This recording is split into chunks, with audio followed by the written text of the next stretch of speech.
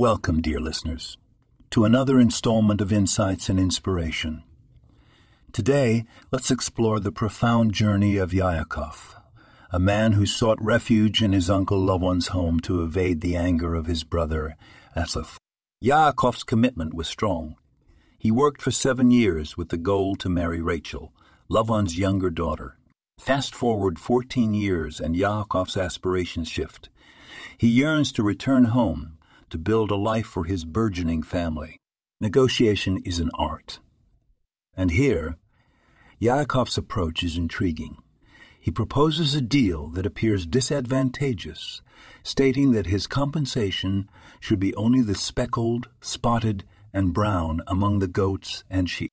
Any animal not bearing these distinct markings would be considered stolen.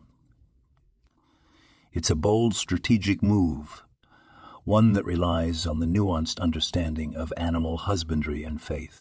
The genius of Yaakov's strategy unfolds as we see him separate the sheep, ensuring they mate in view of the streaked branches, influencing the appearance of their offspring.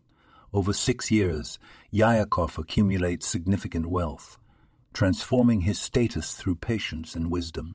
In a moment of divine revelation, Yaakov's success is affirmed through a vision of angels assisting in the breeding of his flocks, reinforcing the idea that it's time to return home to establish his legacy. The culmination of Yaakov's endeavors is a powerful testament to providence and perseverance. The wealth he amasses, once part of his father's estate, is now rightfully his and his children's inheritance, signifying a new chapter and the end of today's Torah portion. Thank you for joining us on this journey of reflection and learning. This podcast was produced and sponsored by Daniel Aronoff.